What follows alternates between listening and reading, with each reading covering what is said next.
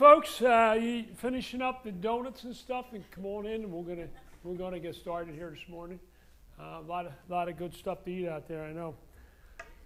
So that'll be good. Is maybe you guys have known if you've gone to the Wells DC on Wednesday evenings, we've been doing a study of the book of Ephesians. Okay, it's an awesome book. Let me give you a little background so you know where we're at this morning. Ephesians is an epistle, which means letter, written by the Apostle Paul. It contains some of the richest theology in the Bible. It's actually a short letter packed full of theology and Christian practice. It presents the basic doctrines of the Christian faith as it's been put before, comprehensively, clearly, practically, and even winsomely. In Ephesians, we are taught Christian doctrine, Christian duty, Christian faith, Christian life, what God has done through Christ, and what we are to do as His followers. Okay, so with the possible exception of Romans, no other New Testament letter contains a stronger or more exhilarating presentation of theology. Chapters 1 and 3 speak of things like predestination, election, adoption, redemption, the work of the Holy Spirit, rebirth, the work of God in joining people from all nations and all works of life in one holy body, the Church of Jesus Christ. Paul ties all this in with one overarching theme, the unity of the church as the body of Christ. This metaphor of the body occurs throughout Ephesians and in Paul's other epistles as well. All right. This morning our text is going to be from Ephesians 4, 1 to 6. So remember, the first half of Ephesians now, when we went through chapters 1 and 3, consists of doctrine. Now Paul is going to give you the practical aspect, how to apply what you learned for the life and the well-being of the church. So this morning, I'm going to basically be teaching verse by verse. So I would strongly encourage you to grab a Bible or open the Bible app on your phone and be looking through that. You'll get a lot more out of this morning. No need to look up here as much, folks. I'm ugly, but God's Word is beautiful. So keep your eyes settled on the Word this morning, and you will learn, I guarantee you, by looking at the Word as we teach it this morning. That's the way to do it. All right? So, that being said, let's read the text. All right, so we're in Ephesians 4, verses 1 through 16. I, therefore, a prisoner of the Lord, urge you to walk in a manner worthy of the calling to which you have been called, with all humility and gentleness, with patience, bearing with one another in love, eager to maintain the unity of the Spirit in the bond of peace. There is one body and one Spirit, just as you are called to the one hope that belongs to your call, one Lord, one faith, one baptism, one God and Father of all, who is over all and through all and in all. But grace was given to each one of us according to the measure of Christ's gift. Therefore, it says, when he ascended on high, he led a host of captives and he gave gifts to men.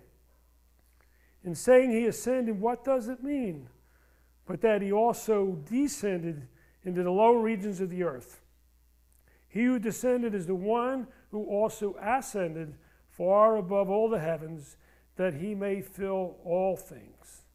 And he gave the apostles, the prophets, the evangelists, the shepherds and teachers to equip the saints for the work of ministry, for building up the body of Christ, until we all attain to the unity of faith and the knowledge of the Son of God, to mature manhood, to the measure of the stature of the fullness of Christ, so we no longer be children tossed to and fro by the waves and carried about by every wind of doctrine, by human cunning, by craftiness and deceitful schemes, rather speaking the truth in love, We are to grow up in every way into him who is the head, into Christ, for whom the whole body, joined and held together by every joint with which it is equipped, when each part is working properly, makes the body grow so that it builds itself up in love.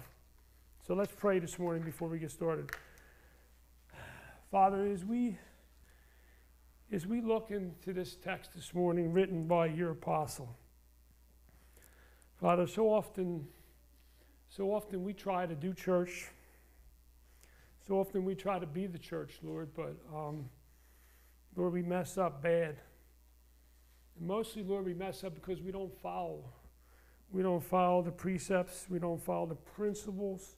We don't follow the map, the guide that you gave us in your word so that we can be your body.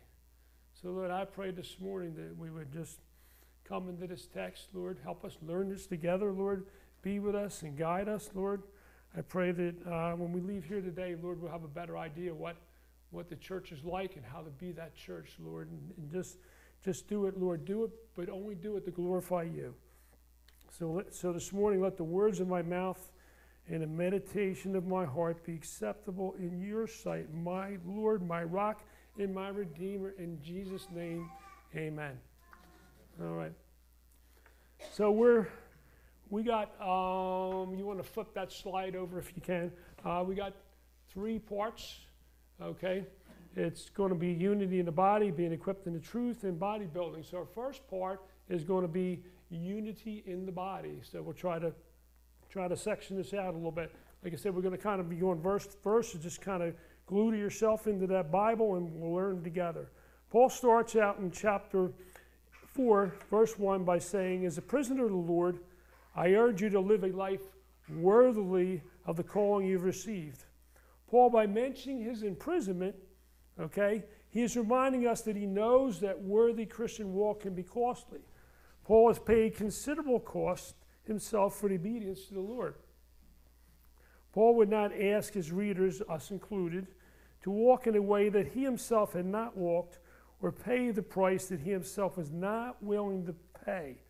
Paul's not trying to make us feel sorry for him here or using his Roman imprisonment to shame us into doing what he says. Instead, Paul is reminding us of his complete submission to the will of Christ. Paul had the ability to see everything in the light of how it affected Christ. One of the commentators I read, MacArthur, writes this about Paul. He saw everything vertically before he saw it horizontally. His motives were Christ. His standards were Christ. His objectives were Christ. His vision was Christ. Everything he thought, planned, said, and did was in relation to his Lord. He was in the fullest sense a captive of his Lord Jesus Christ.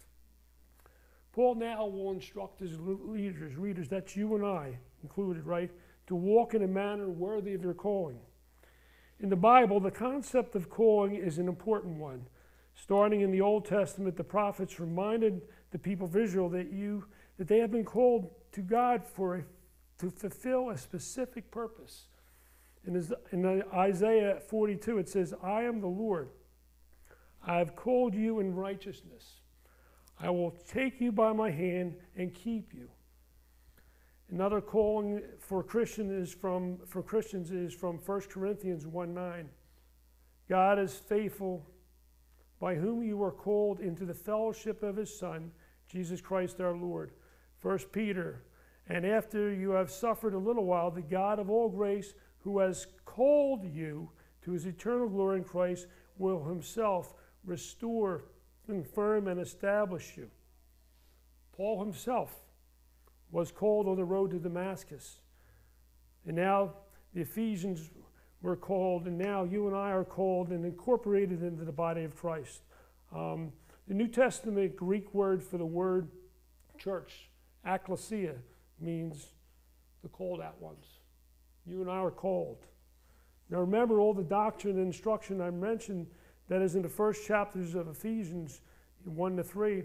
Now Paul is saying thus, all that good stuff you've learned, all those blessings given to Christ's followers, now has to be matched by how we live out our lives.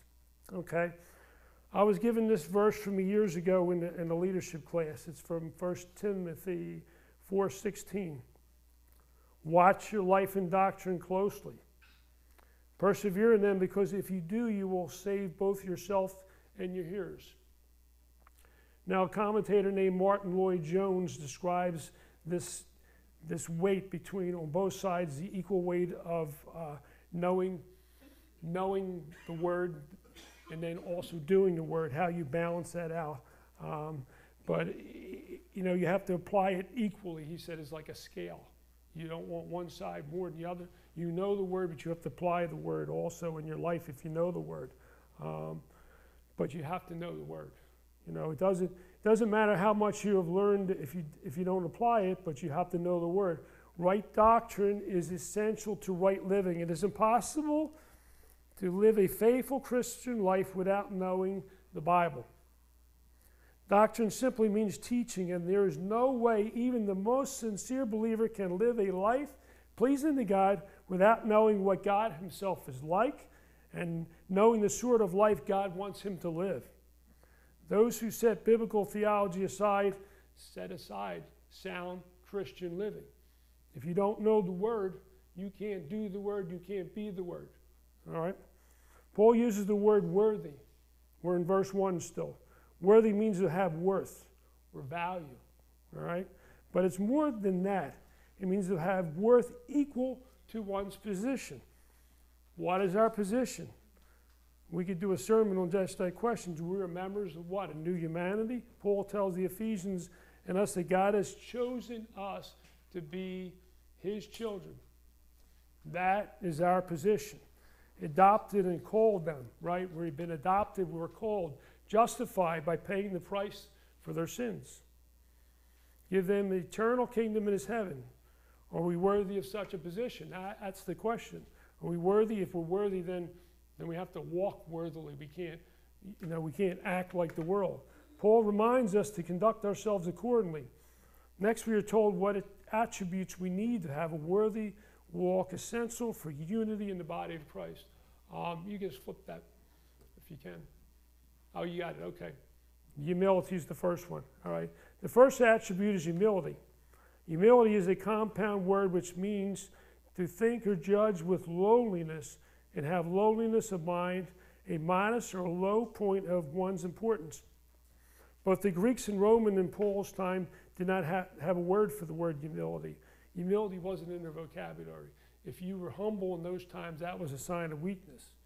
The Christians literally turned the world upside down when it comes to be humble. The very concept was foreign and repulsive to the world at that time. They had no word in their vocabulary. But humility is the most foundational of all Christian values. We cannot even begin to please God without humility. Remember Philippians 2:5-8.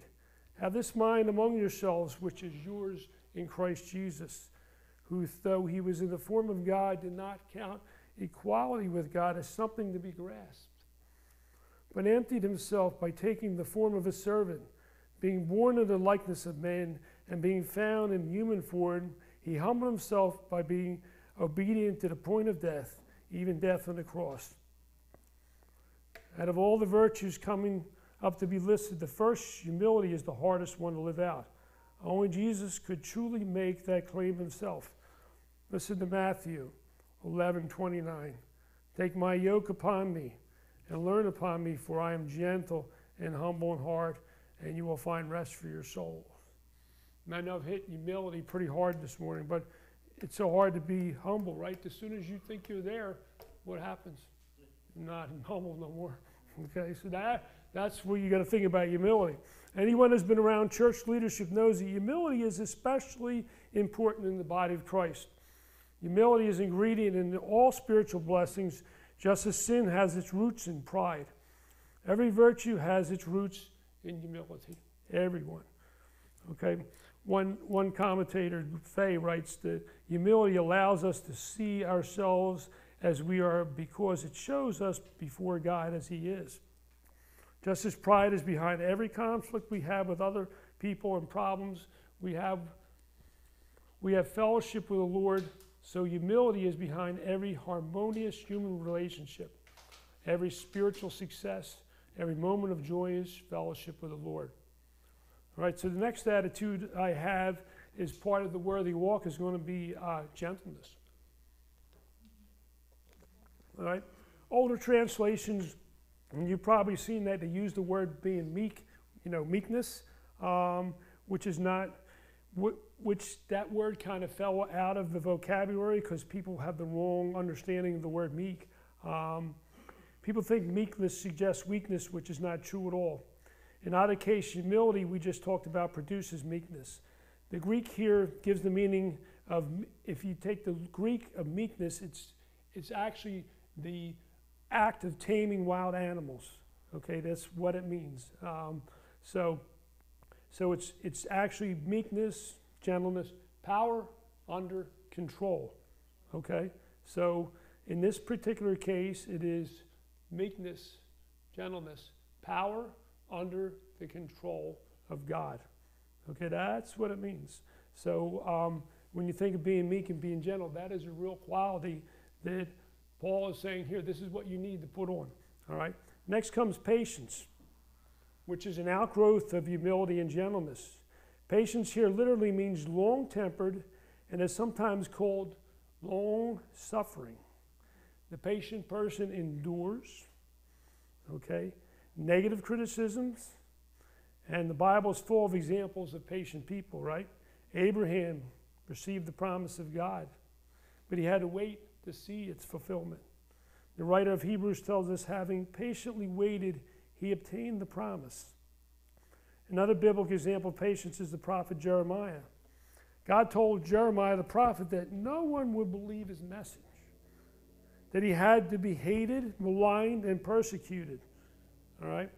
Paul himself was willing to endure any hardship, affliction, persecution, ridicule to patiently serve his master.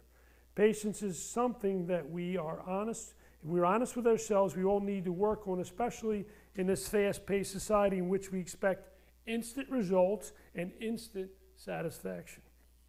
A patient Christian accepts God's plan for everything, without questioning, without grumbling, and is patient with his or her brothers and sisters in Christ, and that leads us to the fourth word, the characteristics not on your board, is bearing with one another in love.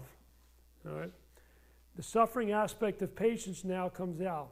Peter tells us that love covers a multitude of sin. So even if we are hurt by a fellow Christian, we are not to strike back, even get even in some way. All right? Not even think ill of that person. Instead, we're supposed to do what? We're supposed to demonstrate to them the difference it is to be a member of Christ's body, the forgiveness that comes from them. That's how we win the person over who has offended us. And I hope you can see how this is all related as we will now lead into the next characteristic of a worthy walk. Unity. As believers, members of Christ's body, we're to make every effort to maintain the unity of the Spirit and the bond of peace. Now, as you can see, all these characteristics or the worthy walk are leading to the goal right here. Humbleness, gentleness, patience, leading to the unity of spirit and the bond of peace. Now, what's that mean? All right. So we're walking a worthy walk here for the body of the church. The ultimate outcome of humility, gentleness, patience, bearing with one another, love is to maintain that unity. And we should be eager to do this, keeping in mind always as relate to each other. Keeping the unity of the Spirit and the bond of peace should be the constant concern of every believer. We're not talking about organizational unity, as a lot of churches are doing, or programs nowadays. Paul is talking here about the inner unity by which every member of Christ's body, the church, is bound to each other. All right? Spiritual unity is not and cannot be created by the church, but is instead given to the church by the Holy Spirit. It is this unity of the Spirit that Jesus himself so earnestly prayed for in the upper room by going to the cross. I'm reading now from John 17. I remain in this world no longer, but they are still in the world. And I am coming to you, Holy Father. Protect them by the power of your name you gave me, so that they may be one as we are one, that all of them may be one, Father, just as you are in me and I am in you. May they also be in us, so that the world may believe that you have sent me. I've given them the glory that you gave me, so that they may be one, just as we are one. I am them, and you and me, so that they may be brought to complete unity. Then the world will know that you sent me and have loved them even as you have loved me. All right, so I'm going to teach us some new math this morning. You want to click? All right, church math. 1 + 1 = 1. All right, your preschoolers are going to correct you here, folks. But that's 1 + 1 is unity of the Spirit. And that bond that preserves this unity, 1 + 1 is peace. Think of this as a spiritual belt that binds and holds all this together.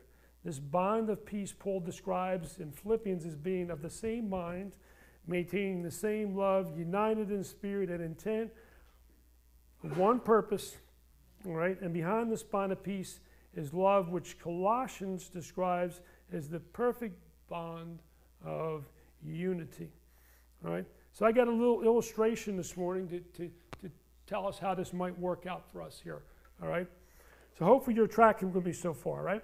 One of Paul's important teaching here in a large section of his letter is unity in the body. Paul is now teaching the truth as urged us, the church, to walk a worthy manner consistent in our call.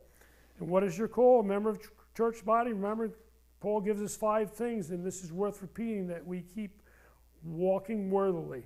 Humility and gentleness, with patience, bearing with each other, with love, eager to maintain the unity of the Spirit and the bond of peace. So let's look at how this might work for us. So here's a disclaimer here, folks. I made this story up, all right? So don't think this is a true story. So, all right? So here we are at church, all right? It's the day of the big meeting. We begin to come in. I arrive, and let's call it was in a bad or even horrible mood. So I burnt the roast beef at work. The customers were complaining. The owner yelled at me on my way out the door. I walked in here, and I am definitely not walking worthily.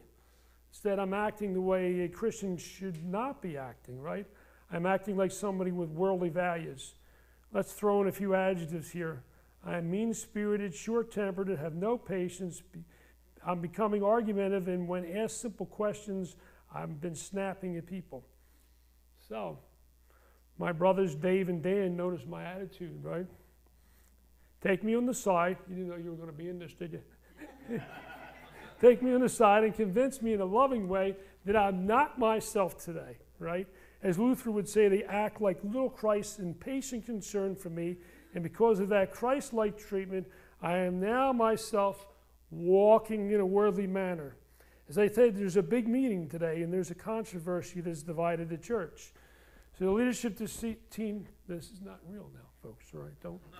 So the leadership team decided to repaint the church doors. The decision was made that they should be painted a slate blue to be a good match for the exterior of the church. Some other folks got wind of this, and they were highly upset, insisting that church doors always need to be painted red to symbolize the blood of Christ.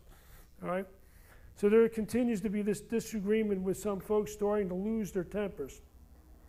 Now Dave, Dan, Larry, who is now walking worthily, and some of the others, they show up, show enough love and patience to settle dispute, and everyone is in now unity again. That's how it works. Sounds silly, I know. It sounds simple, I know. But the flip side isn't good, folks.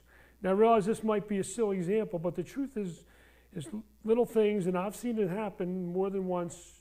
I've learned more about how not to do church than how to be church, can often divide and cause much dissension and disunity. And unfortunately, I've watched small, seemingly unimportant matters literally tear a church apart. And that's where the teaching is coming in here from Paul. That is why Paul's teaching is so important. Remember those 2 ladies in the Philippian church with those hard-to-pronounce names, Euodia and Syntyche? These 2 ladies must have been having a brawl, all right? And that was ruining the unity of the Philippian church. And I might add, the enemy loves to divide Christ's body. When all the members of the church walk worthily, Satan can't gain a foothold.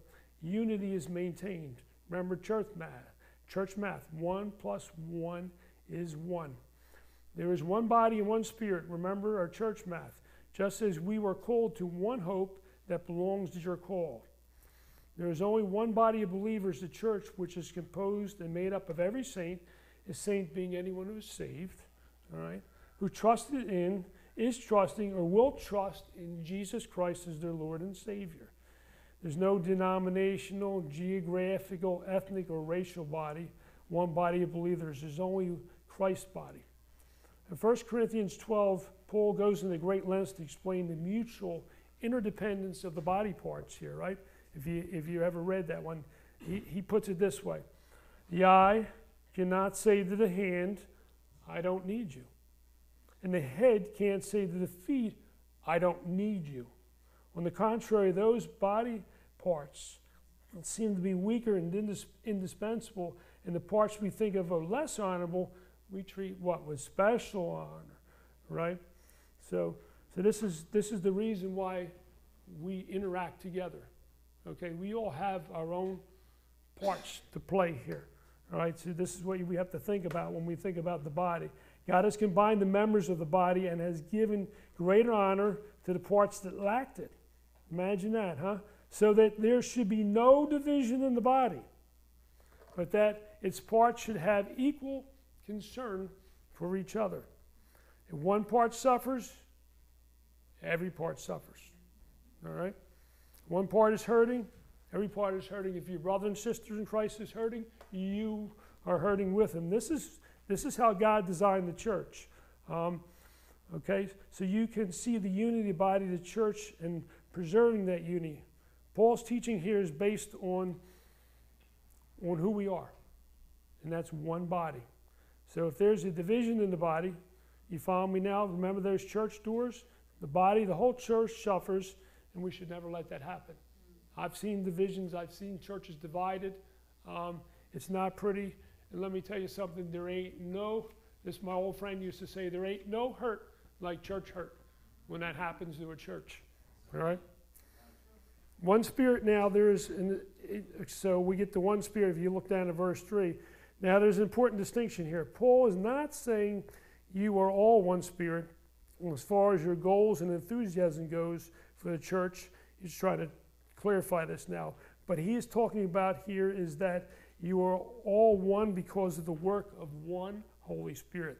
In other words, Paul is calling attention to what the Holy Spirit has done in our conversions. We all probably differ in circumstances of when we are saved.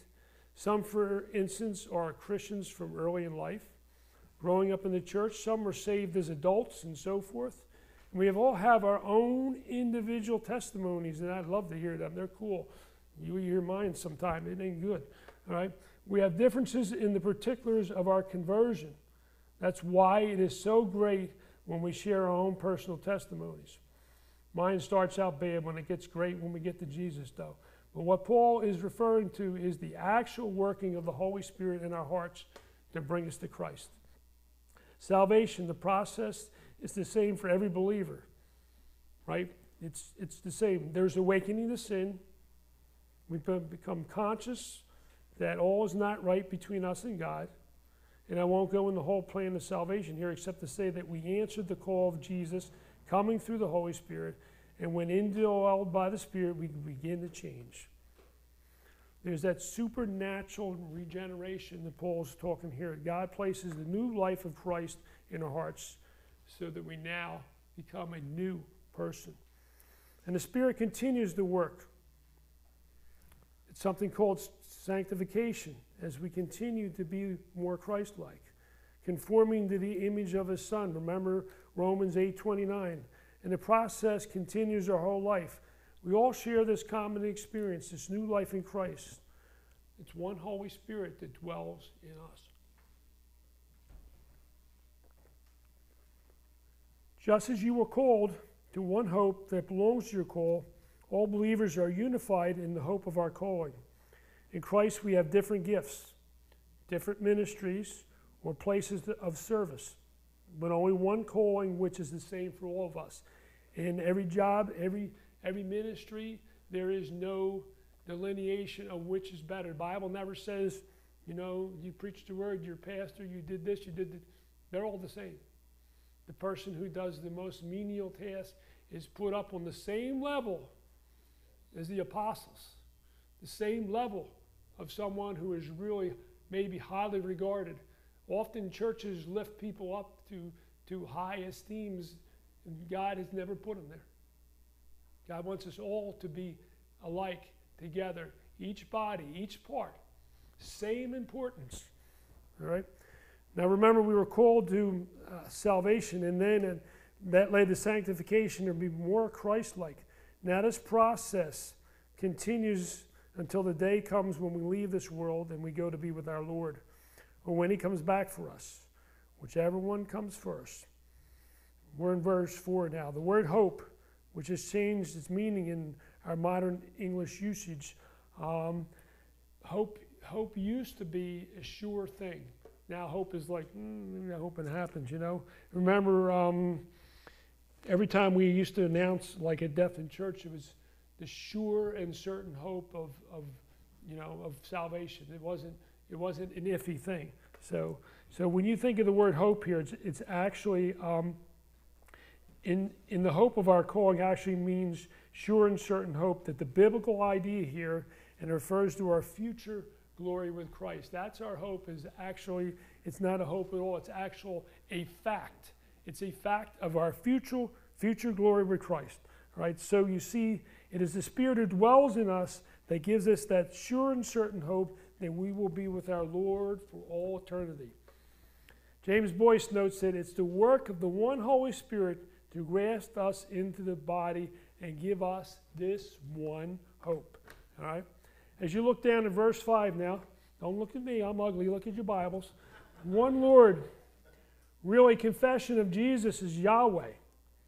There is salvation in no other name under heaven given among men in which we will be saved. Acts 4:12.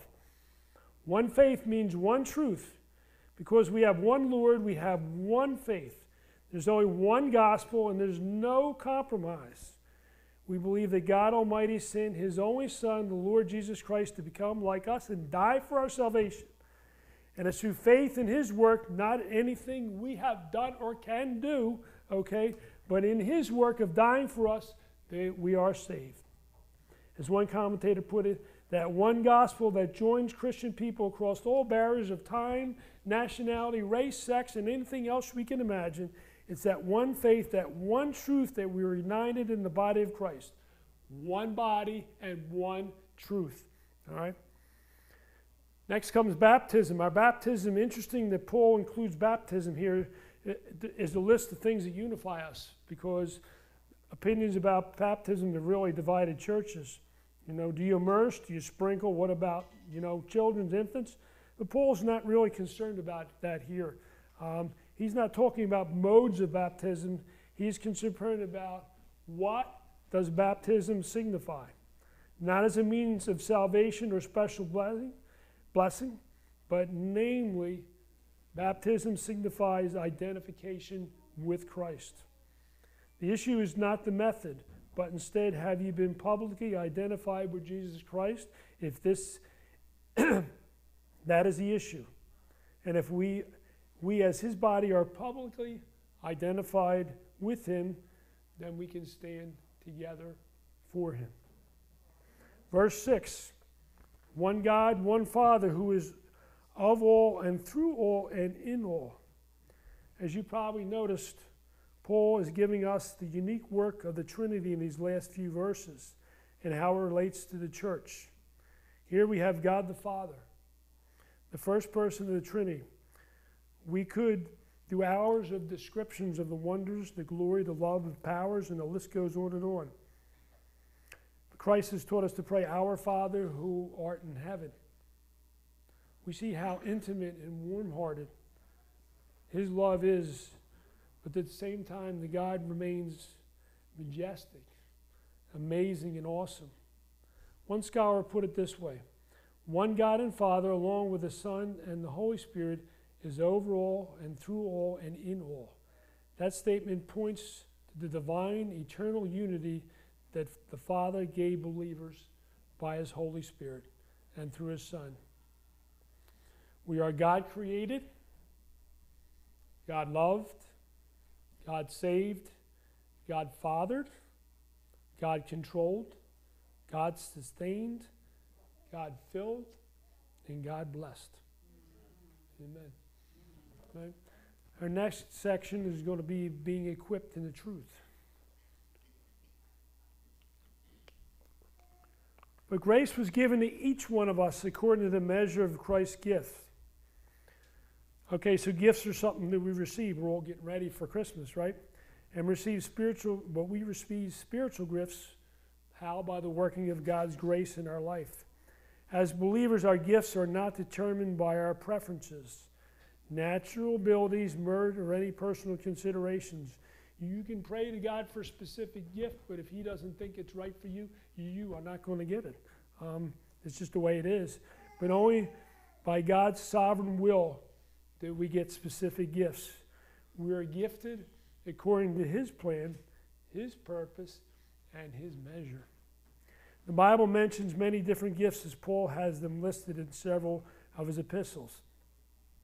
I've counted over 20 gifts listed in the Bible, and even that's not limited. It's not limited in scope, as each individual believer is unique and can and should be used in his own uniqueness to serve the church. No gift might manifest itself the same way in two different believers. There's different gifts, but even the same gift may work itself out a little bit. That's the wonders of our Lord. That's the wonders of our God. Not to use our gifts, though. Not to use our gifts is an affront to the giver. God and His wisdom and His grace, and it's also a huge loss to the church if you don't use your gift. Next, we have a more difficult, you want to look down at 8 and 9. This is a little difficult passage. They told us not to shy away from these, so here we go. Before Paul mentions or tells us what the gifts Christ has given the church, he uses Psalm 68:18 to show how Christ won the right to give these gifts. All right? Psalm 68 is a victory hymn. It was written to celebrate God's conquest of the Jezebite city and the triumphant ascent of God represented in the Ark of the Covenant up Mount Zion. So after a king had won such a victory, he would bring home the spoils and enemy prisoners to parade before his people. An Israelite king would take his parade through the holy city of Jerusalem and up to Mount Zion. Another feature of the victory parade would be the display of the king's own soldiers who had been freed after being taken captive by the enemy. These were often referred to as recaptured captives, prisoners who had been taken prisoner again, so to speak. But their own king had given freedom to them. He ascended on high depicts the triumph of Christ returning from battle on earth back into His glory on the heavenly King with the trophies of His great victory. So in His crucifixion and resurrection, I think this is what Paul's getting to now, Christ conquered Satan, sin, and death and won what? A great victory, and led a host of captives who were once prisoners of Satan and now returned to God. There's a vivid picture that God has yet unsaved people to whom belong to Him. They are naturally in Satan's grip and would have remained there had Christ, not by His death and resurrection, made provisions to lead them into captivity, into His kingdom. They were called by election, by Him. The next statement speaks of both the incarnation of Christ, where He descended into this earth, and then His ascension back after His victory over sin and death. Paul again will give us some vivid imagery of how this took place. All right, so this is Christ moving, going back and forth, and this is basically how Christ had won the victory, and this is what Paul says how Christ had won the right to give these gifts that we're going to be talking about in a minute, give them the church. All right? So moving on to Christ's gifts, these gifts given by Jesus are to be used for the purpose that He gave them for. the service and teaching of the church. These gifts are given to each Christian. That is, everyone has at least one gift. And for that reason, the church is only healthy and function fully when all are ministering. The gift now listed highlights that what, as one commentator put it, these gifts are those who reveal, declare, and teach the truth of the gospel. All right. So the first one is apostles. All right. The basic meaning of, I think you can click that now if you can. The basic meaning of apostle, you know what? Yeah, we didn't. All right, you go back. Okay. The basic meaning of apostle is simply that one sent on a mission. Two qualifications to be apostle were having been chosen directly by Christ and having witnessed the resurrected Christ. Apostles were authenticated by signs and wonders, as we read in the book of Acts. The apostles established church doctrine and kept the unity of the churches. Some churches have what's sometimes called a small a apostle. All right, these men were often missionaries and church planters. Well, I would say that some of the work of the apostles continues in this area. There's no scriptural evidence that the office of the apostle is functioning today. These gifts of the church were given for a specific reason, for the foundation of the church in a specific time frame. That being said, we still as church body benefit from the work of these great men who basically started the church for us. All right? Prophets. There were of course Old Testament prophets that often received revelation from God. Being an Old Testament prophet was a dangerous and thankless job, as many were killed by people who did not want to hear the truth. God had sent these men to deliver the people, but instead the people would murder them. New Testament prophets, though they usually did not receive direct revelation from God in the same way Old Testament prophets did, were very useful building up the body of Christ. If you read through Acts, you'll see different prophets. Agabus be one of them. When the office of the prophet is no longer, well, right now we would say the office of the prophet is no longer around, but the spiritual gift of prophecy remains. It is functioning mightily in the church if we let ourselves use it. There's people with prophetic words that come out in the church, and that part of the prophets is still active in the church. The church was built on the foundational works of the apostles and the prophets.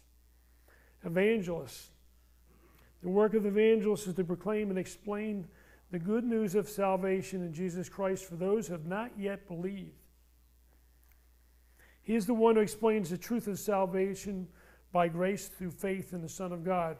When we think of evangelists today, we think of people like Billy Graham, Luis Pilar, Greg Laurie, and the Harvest Crusade. And we need evangelists in our local churches also. Mercy Gate needs people willing to perform the work of evangelism, whether it's going out and witnessing in our community, like our efforts at visiting homes around the church, or inviting our friends, co-workers, and neighbors to the church. That's the work of evangelists. Then it continues. Shepherds or pastors. This gift is given for the oversight of the church. Just as shepherds were responsible for the well-being of the flock, pastors are responsible for the spiritual well-being of the church. To be gifted as a pastor, you need to have a shepherd's heart. Some Bible translations have pastors and teachers listed together. John Stott points out that all pastors are teachers, but not all teachers are pastors. You know, I was putting a burden on to teach the Bible for years now, but I'm not a pastor. We teach MGK kids. We're not pastors, but we're teachers. So teachers are important, but a pastor is a pastor and a teacher, somebody who does both. Pastors also teach the body by what? Preaching, teaching, writing, encouragement, and other ministries. But pastors also encourage us, remember, to walk worthy of our calling by walking that way themselves, providing an example for the body they serve. All right? Teachers, nowadays, probably the most underlooked and underused gift that was given in the church. Not only do we need teachers, but we need people who are willing to be taught. The church as a whole is suffering from biblical illiteracy. If we don't know the Word, we can't do the Word, we can't be the Word. These gifts, our leaders, are needed to equip the saints. That's you and I. These gifts were given us to be equipped in the church. Remember that all gifts that Christ has given the church are ones that perfectly exemplify these gifts we're giving of himself. All right? So we're going to take a little look back at a couple of the gifts. Christ gave gifts to the church for one specific reason. As I mentioned before, we're all gifted in some way. Not only are we gifted, we all have received gifts. Let's look briefly at two of these gifts, evangelists, shepherds, or pastors. Evangelists, no job is more important to the church is to survive. Churches often receive growth by transfer, which means they get members from other Christian families moving the area. This more often happens in suburban church. You don't see it happen in our church as much, right? Transfer growth or initial startup growth will not sustain or fulfill the mission of the church. We're all called to participate in growing the body, Christ Church. Our church has gotten off to a good start as we've been doing outreach on the blocks. Neighbor Mercygate needs to continue doing this and add other outreach efforts to it. Internet, we're doing internet things. We're doing a bunch of different stuff. We have to keep it up. The harvest is plentiful, but the workers are few. We need people to do this. So please look for the opportunity to be a worker in evangelism. Leslie shared some of that with you this morning, but as we go knocking on doors and stuff, I mean, this was actually, people were like kind of, oh, we can't do that. We're like a Jehovah's Witness or something like that. But it's actually been one of the richest and most fulfilling experiences for a lot of people coming. People were, and this is, you might not, and those who've been with us will testify to this. People have been really receptive. And if people they've come out. Some people were broken. We prayed with people. So we had some great conversations with people. So it's a way to spread Jesus. So it's not something you normally be afraid of. You can come along and just, one of the neat things is when people bring the kids and the coaches and all, people like, they see a bunch of kids come up with a little kid in your arm. They're like, oh yeah, what's going on? Open the door, They see an old guy like me, I can't hurt him. But they see things that make them open the door, and we start talking to them. Then we start to get a relationship together. So it's important. In evangelism is just the main focus of what Christ has asked us to do. You remember the Great Commission, Matthew 28, go in the world, make disciples of all nations. All right. When I used to work at the food bank, there was a lady that, when I ran a food bank, it was a bunch of churches conglomerate, and she's very liberal, and she used to say you can't proselytize when you're giving out food, And I said, well, why? We're giving them more important food. We're giving them food that leads to eternal life. So there's no greater gift that you can give people than give them Jesus. No greater gift than you can give somebody is to give them that salvation. You can feed them. You can do all kind of stuff for them now, but in the long run, for all time and all eternity, you give them Jesus. You've given him the greatest thing that you can possibly give a person. So just keep that in mind. Amen? So the gift of pastors, also called elders, was given to the church, right? To equip the body. That's us for ministry. Nowhere does it say that the pastor is to do all the ministry.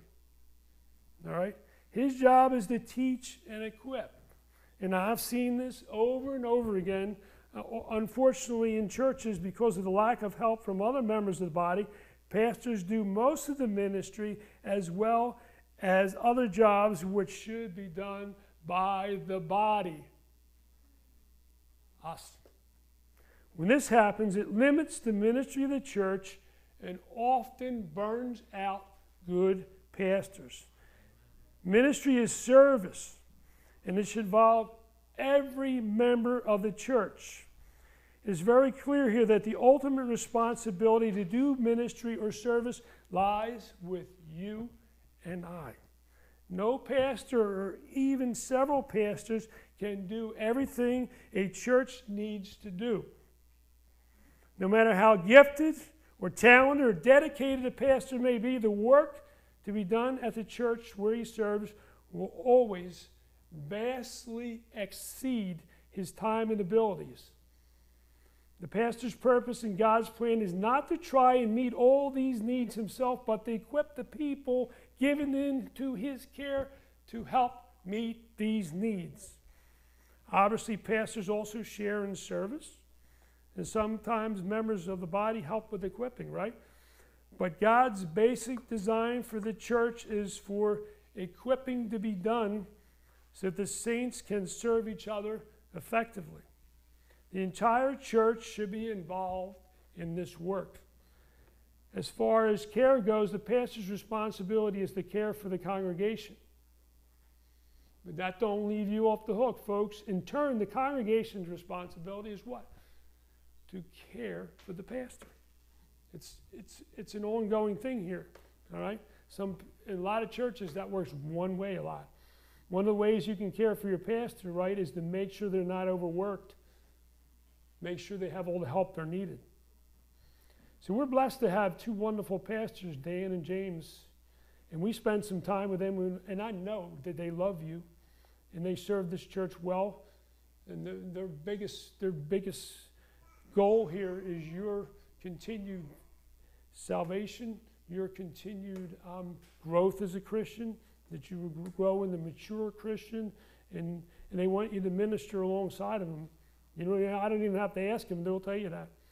As I mentioned, their primary job is to equip you and I by teaching and sometimes training to do service or ministry. But let me talk to you like candidly here this morning.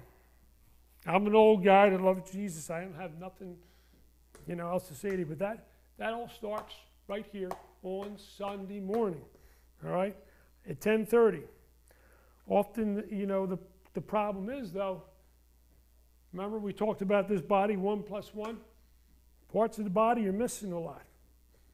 So, if we have parts of the body missing, we're not complete. All right. So let's speak the truth in love, and let's just call it what the church is, what it is. Church attendance isn't what it should be, and it's what happens in, I agree, it happens in a lot of churches, but, and for years this has been one of my burdens, to convince people that need to be here on Sunday. And I know people have jobs, I worked at one myself. Obviously it's understood if you're sick or not physically able to be here, then hopefully you'll watch it online. All right? Watching online is not the same as being here in person. Okay? I mean, you can get teaching, you can be equipped, but the body's missing out. All right? And honestly, I used to have it half right. I didn't have this whole picture in my mind of what it's supposed to be. I used to think that, if you weren't here, you're missing out, you're missing the teaching, you're missing all the fellowship and everything else. But that's only half true. The other half of the picture is that if you're not here, the body misses you. Remember the body, many parts, all right? So if you're not here, body parts are missing, folks. What happens if you're missing your leg? You're not going to be doing well, right? You're going to be limping around. Sometimes we limp. Why do we limp? Because part of the body's not here. So we have to think about that, it's important. But just as important, that is we miss you guys when you're not here. Everyone is vitally important. Paul teaches, and we spent some time on this day, about Christ's body having many parts. The parts are dependent on each other. Everyone has received gifts to be used to build up the body. When we are not here, the body suffers. The whole church misses you. In the early 90s, when I was doing these leadership things, they had these kind of crazy, they're church growth programs. Maybe some of you know about them. One particular had a personal survey. In that survey were questions pertaining to how important is Christ in your life. They talk about tithing and, a bunch of other stuff. And one of the questions was, how often do you attend church? And there's one big flaw in that program, though. It made people feel guilty. So it guilted some folks to come more often, but in the long run, didn't make any difference. All right, because who works in guilt? The enemy works in guilt, right? That's how Satan works. Our God doesn't work that way. He wants you to love coming here. He wants your joy, not your guilt. So I'm praying that more of us will not feel the joy, but have infectious joy. They can't wait to get here. All right? One other little story about that. I was, at one time, was an emergency backup preacher. Our pastor lost 2 sons in his brief pastorate in my old church. So I often got called to like come in and preach at the last minute. So I needed to come up with quick messages. Anybody remember David Letterman's top 10 list he had? Top 10 list for you to do this? All right. So here's what I came up with one week. I came up, top 10 reasons why I can't come to church on Sundays. All right. I won't give you the whole list. Some of them were pretty funny. But I'll give you the top reason. Top reason was this.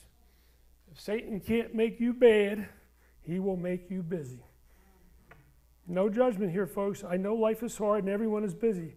So let me just say you are loved. Your gifts are valuable to the church. You're very much a vital part of this body. If you're not here, you are dearly missed. All right? Okay.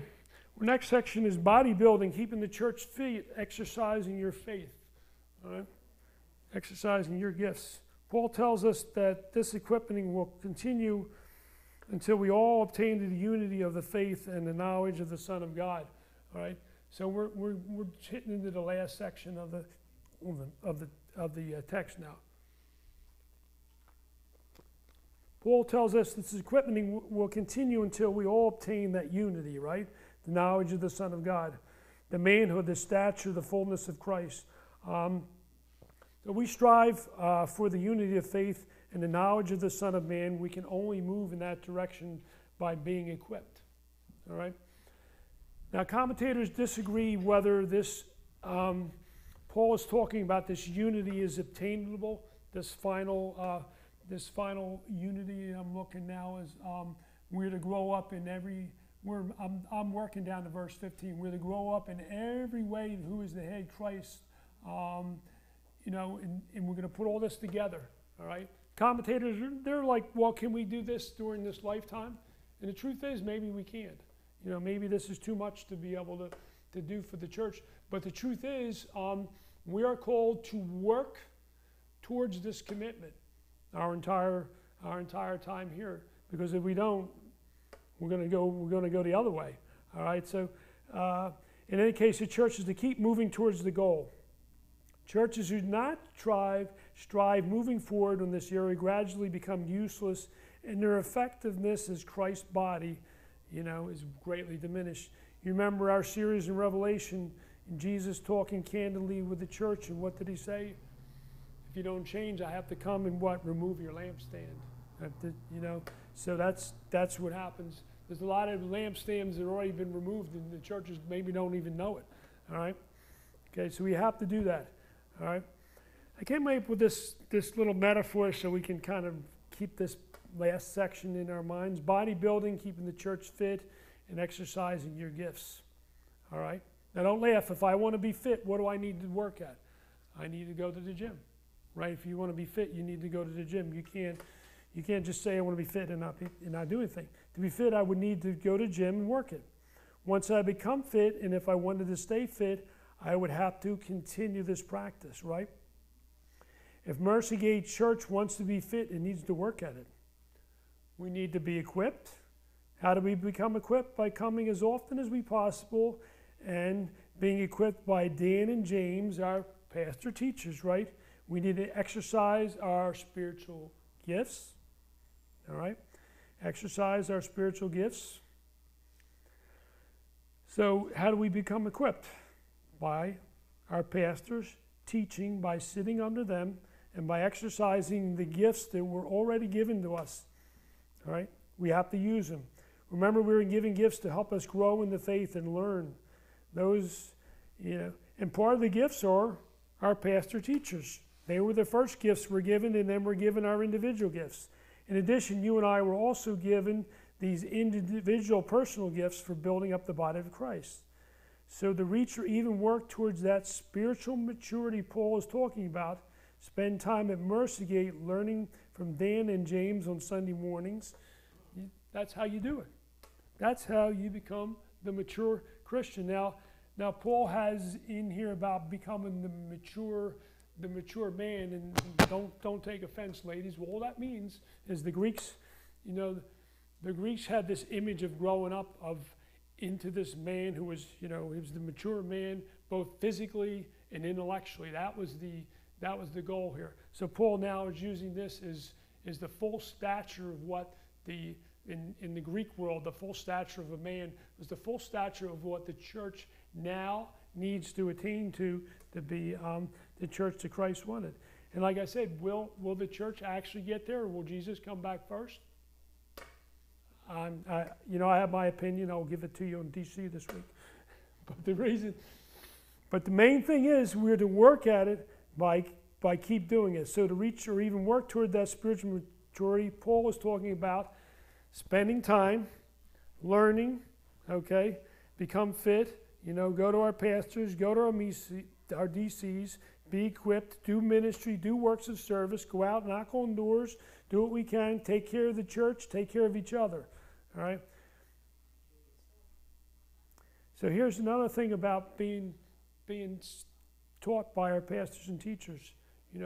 Paul has a big thing here about saying being carried away and blown by every wind of doctrine and human cunning, by craftiness and deceitful schemes, all right? So what is he saying here?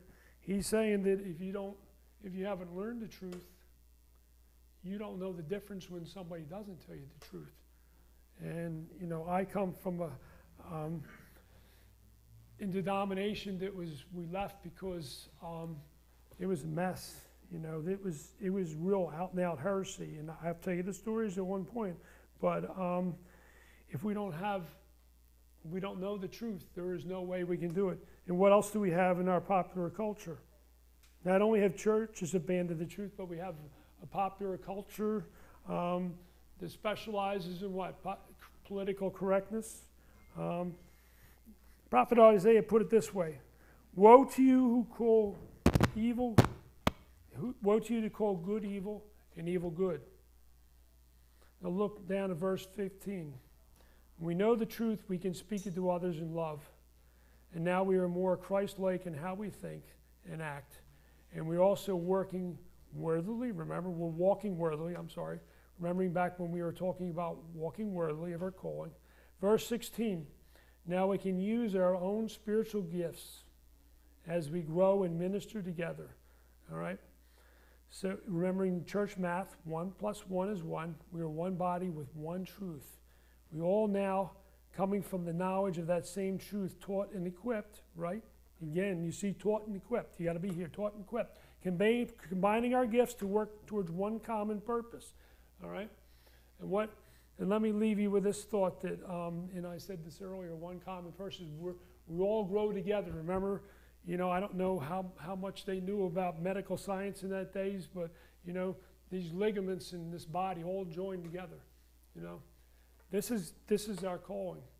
And I said it before, this is why we come here on Sunday mornings. One of the reasons, outside of being taught and everything else and to do ministry, one part of the body is hurting. The other part of the body comes along and comforts that part of the body. They take some of the hurt that this part of the body has, and they take some of that away from them by being there, by praying with them, by being in unity with them, is that part of the body. So that's why you want to be here, folks. I don't know what else to say to tell you, but God didn't give me all the words here, but get here, learn, walk worthily, and do the ministry that Christ has asked us to do. And let's pray. Father, in your Son, we are one body. Help us to understand how much we mean to each other. Lord, you gave us gifts to build up our body here at Mercygate. Teach us how to be better Teach us how to be better using what you've given us. One body, one truth, to build your church in love. In Jesus' name, amen. Yes.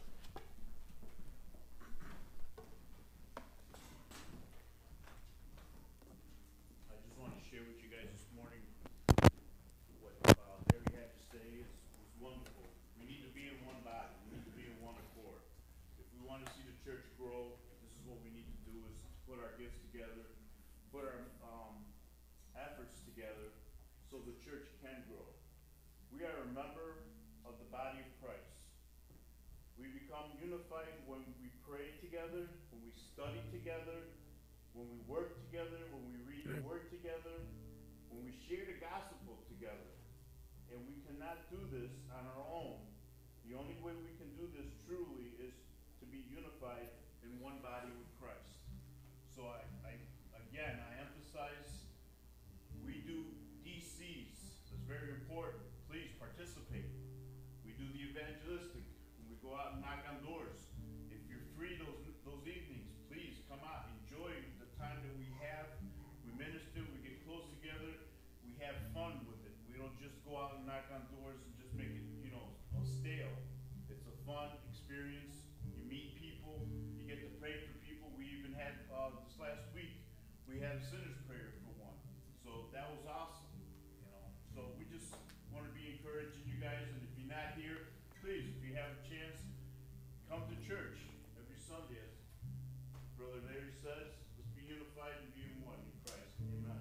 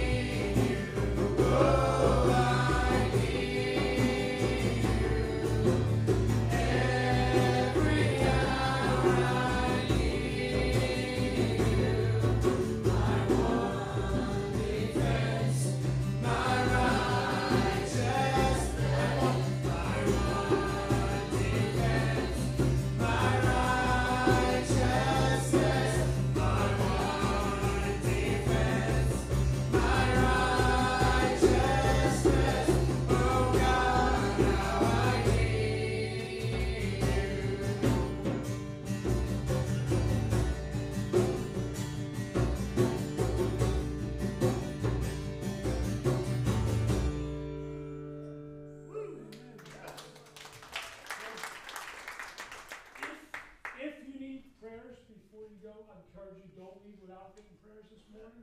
Anybody here is willing to pray with you and we're able to pray with you. So let's have a benediction. May the Lord bless you and keep you. May the Lord make his face shine on you and be gracious unto you. May the Lord lift up his countenance upon you and give you his peace. Go in peace to love and serve the Lord.